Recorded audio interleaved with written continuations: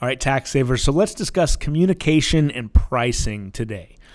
So here at Measured Results at my firm that my father and I run together, we do everything priced up front and whenever possible fixed fee, and that it's been something that we've done in the last probably year and a half or so.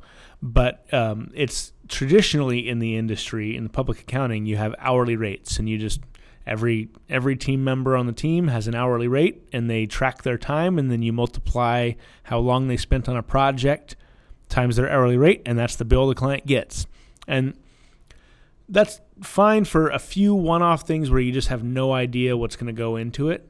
But the problem with that is sometimes a client might bring things in thinking, because they just don't understand, that they're dropping their work off for the accounting equivalent of an oil change. If you've ever had an oil change, it doesn't cost too much.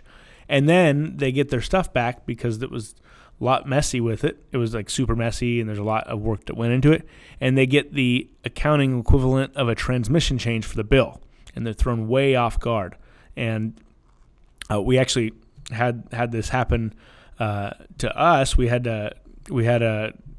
just working with an attorney for some projects, and attorneys tend to do hourly rates, and we didn't realize how much time was going into it on their end, and then out of nowhere got a $6,500 bill, and it was like, whoa, okay, well, I guess we'll pay it, but it would have been nice to know a rough ballpark up front what that was going to cost. And so wherever possible, actually Uber started doing this a little over a year ago. I think they started quote charging, it was fixed fee for the destination. And people, their customer ratings actually increased as a result of that. And at the same time, their average fee per ride increased also. So there's a lesson and a clue right there too. So communicating up front provides a value to the client, so much so that you can actually charge a little more when you're looking at in your business.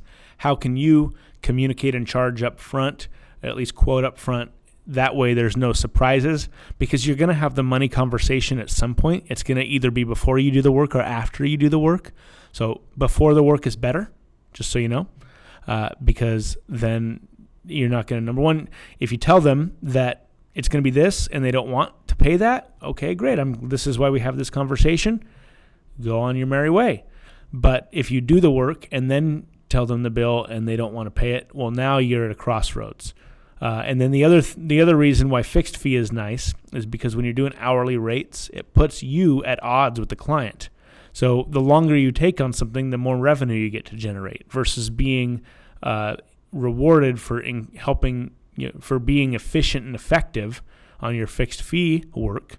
If you're on an hourly rate, then it incentivizes you to drag it out and deliver worse service. So those are some of the reasons why we charge up front. And if you're in a position where you aren't but have considered it, I would encourage you to do so, depending on what business you're in. So that's what I got for you on this episode, and we'll see you tomorrow.